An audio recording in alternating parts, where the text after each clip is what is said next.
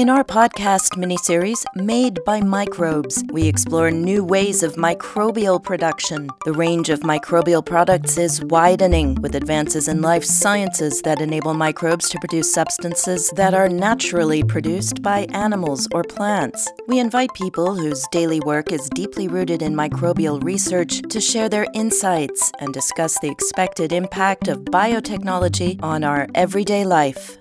Hello and welcome to the podcast mini-series. My name is Barbara Imhoff, and with this episode we are launching this series with today's title, Engaging Microbes. We will talk about microbes in general and some of their incredible capabilities and new ways of microbial production that are possible through advances in life sciences. Microbes are astonishing creatures. Usually invisible to the human eye, their existence and role within the biosphere has largely remained unnoticed or underrated in human history. Their physiology appears simple. Genes of microbes were the first to be decoded, but they show a wide range of capabilities that make them the most successful species in the world. In our studio, we welcome Juan Nogales. Juan is the head of the Systems Biotechnology Group at the National Biotechnology Center with the Spanish National Research Council, which is a leading research facility in Spain. And his work is focused on deciphering the microbial metabolism, its evolutionary and biotechnological implications through synthetic and systems biology approaches. And Juan also possesses a large experience in metabolic reconstructions and metabolic engineering. And this is all great and big, and I'm really looking forward to hearing more from Juan about this so that we also understand much better what he's doing. And we are very happy to welcome Waltraut Hoheneder. She's a researcher and co-founder of Liquifer Vienna, an enterprise that has been engaged in a wide range of cross-disciplinary research projects, which reach from biomimetics to space architecture. Waltraut has worked in different fields such as market research, architectural design, and since more than 15 years within the research projects of Liquifer. Her work is combining research and design, developing scenarios and designs for advanced technological applications. So Juan and Waltraut, you're both part of an international research project called SynBio for Fluff, which aims at the development of alternative ways of microbial production. Maybe you can just tell us firstly, what is your personal background and how did you get involved with microbes and microbial production? Hello, everybody. I am biologist. I'm biochemist by training. And my first contact with bacteria was during my master's thesis when I was studying metabolism of microalgae. Then, during my PhD, I was working in the field of biodegradation. The main objective was to use bacteria in order to remove recalcitrant aromatic compound and hydrocarbon from the environment. So bacteria are amazing. They can use these contaminants to produce high-value bioproducts, such as bioplastic, biofuel, etc. After that, I moved abroad, and during my postdoc, I was working in several projects in the production of high-value compound using sustainable carbon source. So, for instance, in Iceland, I was working in the production of hydrogen. Yes, it's amazing, but there are bacteria able to produce hydrogen from saga, another renewable carbon source, that then we can use an energy source in our normal life. So this biohydrogen is a really sustainable energy source that we can produce with bacteria. After that, I moved to the States and I started to work in a couple of projects in order to produce biofuels using CO2 as carbon source. So, the main idea behind this project was to replace fossil fuels while providing a net CO2 footprint to trying to mitigate a problem with global warming and climate change. So, basically, in this that project we use bacteria to produce biofuel from CO2 and home electricity. In the other project, we use photosynthetic bacteria. These are more conventional bacteria to carry out photosynthesis to produce bioplastic from sunlight and CO2. Currently, I still work with microbes to produce different interesting things while trying to reduce environmental problems. In summary, as you can see from my experience, microbes are an endless source of bioprocess that we can use in many aspects of our life. This is quite a big field you're working in, and you have tackled a lot of different processes which seem to be very conducive to create a better environment or to make our world better through bioprocesses and bacteria. So Waltraut, where do you come from and how did you get involved in this topic? Hello, everybody. Well, most of my family has been and is involved in natural sciences, in organic chemistry, in pharmacy and biology. But I studied commercial science and architecture. And I would consider myself more a generalist rather than a specialist. My professional life started with analyzing statistics when doing market research. Then I worked in the field of architecture and design. And within Liquifer, the focus has really shifted from classical architecture and design towards basic research. And we mostly work with scientists and engineers.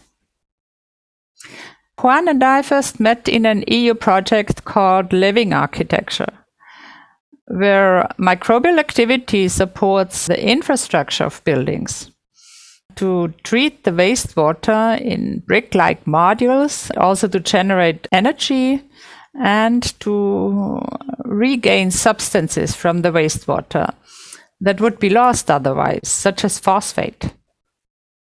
And the goal of the project was to establish circular systems locally to reduce the pressure on the supply grids. I was also involved in research projects in the frame of art and science, with a focus on biomimetics, which is about the transfer of principles and mechanisms that are observed in nature into new technologies. And in many research projects, our company assumes the task of science communication, and this is partly due to our special background. As architects and designers, our role is collaborative and integrative. The architectural design is usually developed with the inputs of many stakeholders. Architects are usually mediating between stakeholders because they need to accommodate all the different interests in the final design. So you come from a completely different background, but you have sort of paved your way into these hybrid projects. So both of you, in that sense, must have a long-term experience in interdisciplinary research. What do you think are the challenges and what are the beneficial things of this particular work method? In my opinion, the more challenging task in this interdisciplinary project is that probably we speak different language. We address the same problem, but using different language. So definitely interdisciplinary projects are fundamental in order to go beyond of frontier of knowledge, right? Because if only biologists address biological problems, we are losing a lot of solution space. Okay, so if we try to solve a biological problem from different point of view, we want to find new ways to solve this problem. During the LEAR project, the project that Waltraut mentioned previously, in which by combining experience with ceramic and biology, we were able to construct a new solution for our biological problem. This is a new kind of bioreactor constructed with ceramic elements that allow to grow microbial communities. So two different species in the same space at the same time, but separated by a ceramic device. So this is definitely something that only interdisciplinary research can provide. New solution, better solution. That is interesting because Waltraut actually produced these ceramics. And so, Juan, you're describing how these different disciplines can come together. Waltraut, how do you experience the work within different disciplines, and what do you think are the challenges and the benefits? Well, it is really a big challenge to understand what the scientists talk about, because they usually talk about very detailed issues of their research. And as Juan said, they use a language which non-scientists like me usually are not familiar with. But along with gathering more information on the topic, it is a very exciting experience, like exploring a new land. Sometimes I have the impression when I keep on asking that people like me are a little annoying to the scientists, but in a way we are like translators. And if we can grasp the overall issue, then we can communicate it to a much wider group of people as well. Good. So because now we have a question for Juan, where we probably might need some translation from you, or maybe not, especially the advances in genetics, along with the advances in computer technologies, open up new fields for employing microbes in production processes. Juan, what do you think about this, or how do you see this? Definitely, I think that we are assisting these days to a real revolution in life science. Everything started a few years ago with the possibility to sequence genome. So before sequencing, we have a book that the book was closed. By sequencing, we now have the possibility to read all the information contained in this book.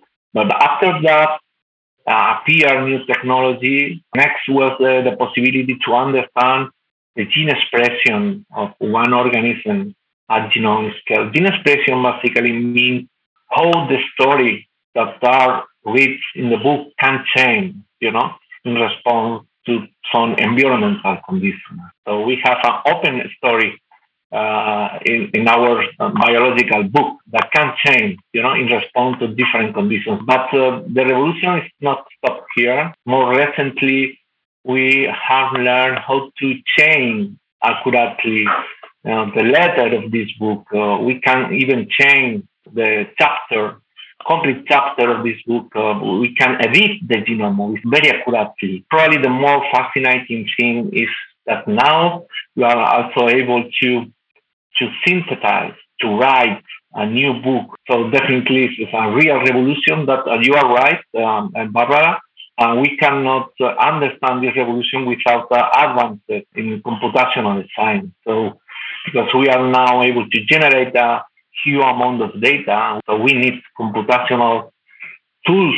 You can see here how the multidisciplinary research become necessary in order to provide the novel solution.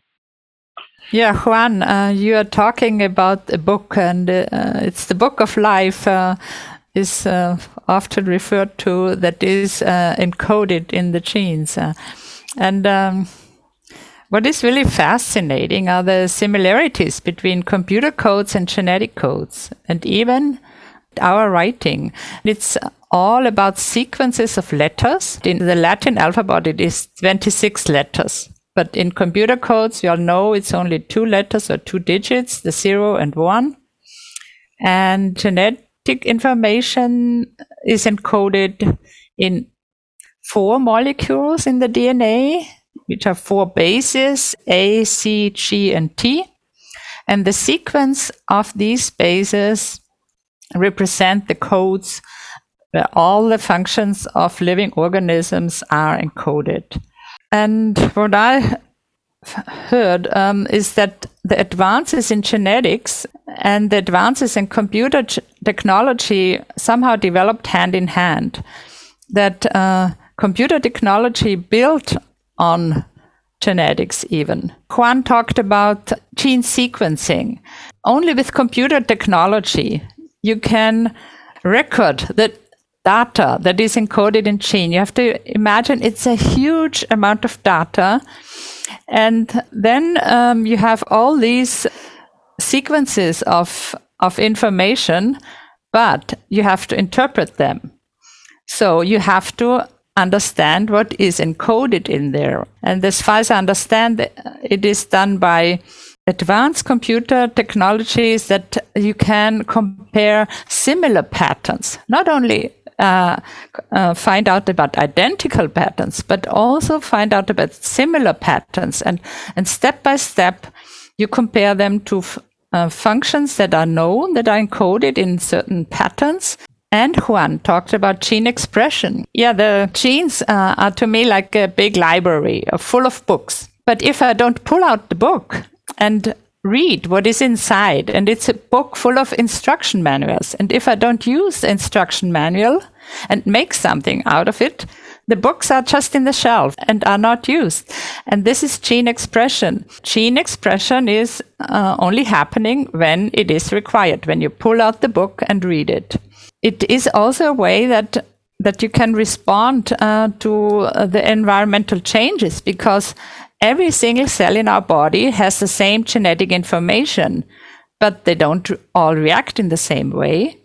And only because some of the genes are turned off and some are turned on. Is that correct, Juan? Yes, definitely. The real potential of one organism is encoded in the genome.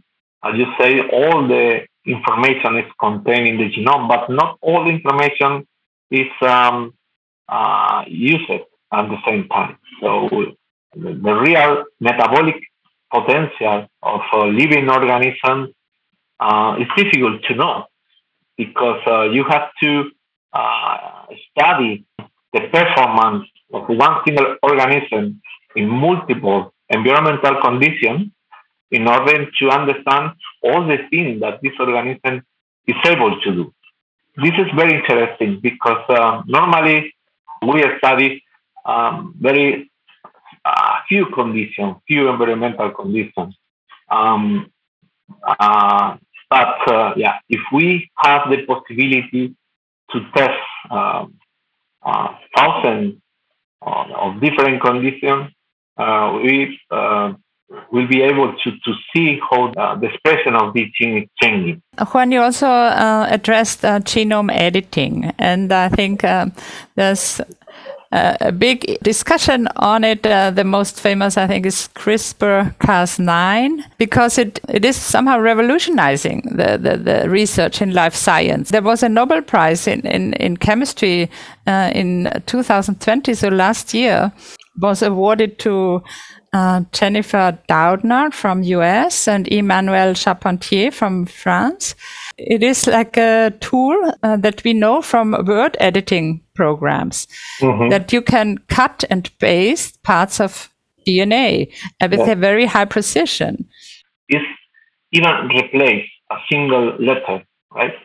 CRISPR now is very clean technology, allow us cut, paste, but also replace a single basis. And also another important aspect of CRISPR is can be used at genome scale. So we can change at the same time thousands of genes in one single genome, right? So CRISPR is completely revolutionary technology. We can introduce even new letters in the book. This is very important from 2 points of view, because we can increase the number of the bits of the information that we can encode. And also it's important because we can create a new generation of recombinant organisms that cannot be expanded outside of the lab. So this is very important from the ethical point of view, because they have a specific and synthetic genetic code, they cannot grow outside of the human care. So we already heard from you, Juan, that microbial processes can actually clean our environment or eliminate harmful substances. But I also assume that we need to create production on a larger scale for this. So what do you think, or can you tell us more about the potentials of microbes for microbial production on a larger scale? Yeah, if we really want to realize the real potential at the larger scale of a micro, we have to look up to the past. In fact, some microorganisms start to produce oxygen from water thousands of million years ago. So this is the real potential that microbes have. In any case, I think that the new genetic technology, the new computational technology provides us possibility to fit the multiple human necessities that we have these days. So we can use microorganisms to produce food, to produce new material, to produce energy, but also we can use microengineered microbes for human health, but not only providing antibiotic, new antibiotic or new antiviral. We have a lot of micro in our body. Every day we know more about the potential of these microbes. So if we can understand how these organisms help us to live, and if we can modify this microbiota, we can increase our health in the next years. So this is a very interesting field that the people is working. We know every day more. In summary, definitely they have potential to help change our planet, provide food, provide new energy source, more sustainable, provide more healthy life, etc. Yeah, well, Juan just addressed it, that microbes have been used in traditional food production and now on large scale in producing the very basic food that we live on, bread, cheese, sausages, yogurt. And usually they make food last longer. It's a way of preservation. And we rely already on microbial production on larger scale, especially for medical applications. All the antibiotics that we use are produced by microbes. It's part of their defense strategies against other microbes. For example, penicillin is produced by special fungi to fight bacteria.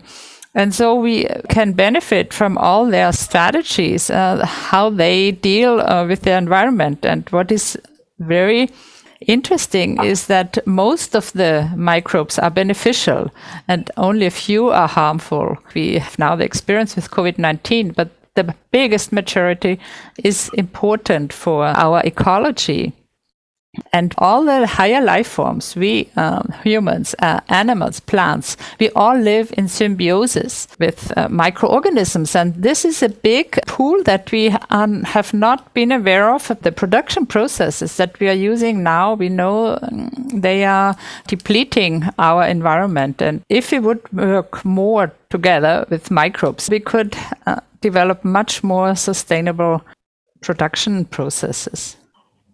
This, for me, is very interesting. So now we start to realize the importance of micro in our houses, right? So because we are analyzing the micro that we have in our houses, we can understand why some families have different health problems and others not. And this is because micro are everywhere in our lives and are impacting in our life continuously. But it's important to know what are doing these bacteria in our home in order to engineer our home, providing proper habits in which beneficial bacteria can live with us.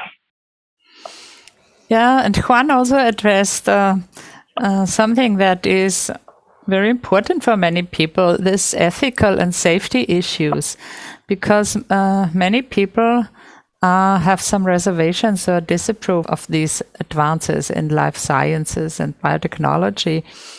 I personally have to say, I changed my point of view on a lot of things. The more information I get about the microbial world, and that microbes naturally are experts in exchanging DNA constantly. So our evolution depends on changes in DNA.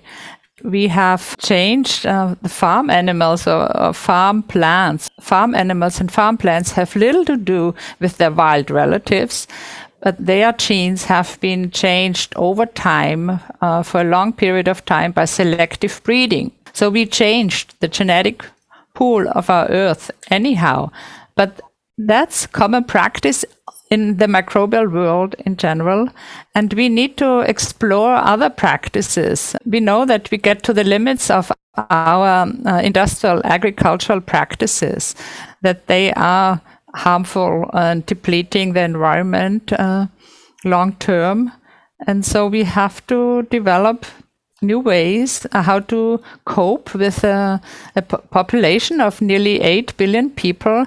And we don't want to go back in time and live under the pre-industrial conditions, because it would mean a huge loss of health and safety. And we have this global challenge to maintain this elevated standard of living of many people and raise those of the people who did not have access to them yet, but without depleting the environment. So we have to learn ways to cooperate with our environment, and this is for sure possible by involving microbes, as they do that anyhow all along already since the world existed or the biosphere existed. Microbes were the first one. You mentioned the ethical issues. We are starting to develop new technologies to modify the genome without direct manipulation. So we can try to optimize the evolution without direct manipulation of DNA. And this is important because these organisms are not considered genetically modified. So this was an incredible amount of information, and I can gather from that there's a huge universe of microbes which still wait for us to be discovered more. Microbes are everywhere, yes. We heard about engineering microbial communities to do a lot of good things, for example, to reduce harmful gases in global warming, but they're also good for the generation of new energy sources. Microbes are a sustainable food source, and that these new practices of biotechnology will become a critical player in the near-time future. And also we will be able to care better for the resources we actually have. So with this, I'd like to thank you, Juan Nogales from the Spanish National Research Council, and you, Waltraut Hoheneder from Liquifer Vienna, very much for being here in the studio. Yeah, thank you for the invitation. Thank you as well. You were listening to the mini podcast series made by Microbes with today's title, Engaging Microbes. On the microphone, Barbara Imhoff, and Juan, Waltraut, and I, we all say goodbye. The podcast miniseries, Made by Microbes, is hosted by SynBio4Flav, a research consortium that has received funding from the European Union's Horizon 2020 Research and Innovation Programme under Grant Agreement number 814650. Members of the consortium, SynBio4Flav, talk about their work in and outside laboratories and about their personal visions.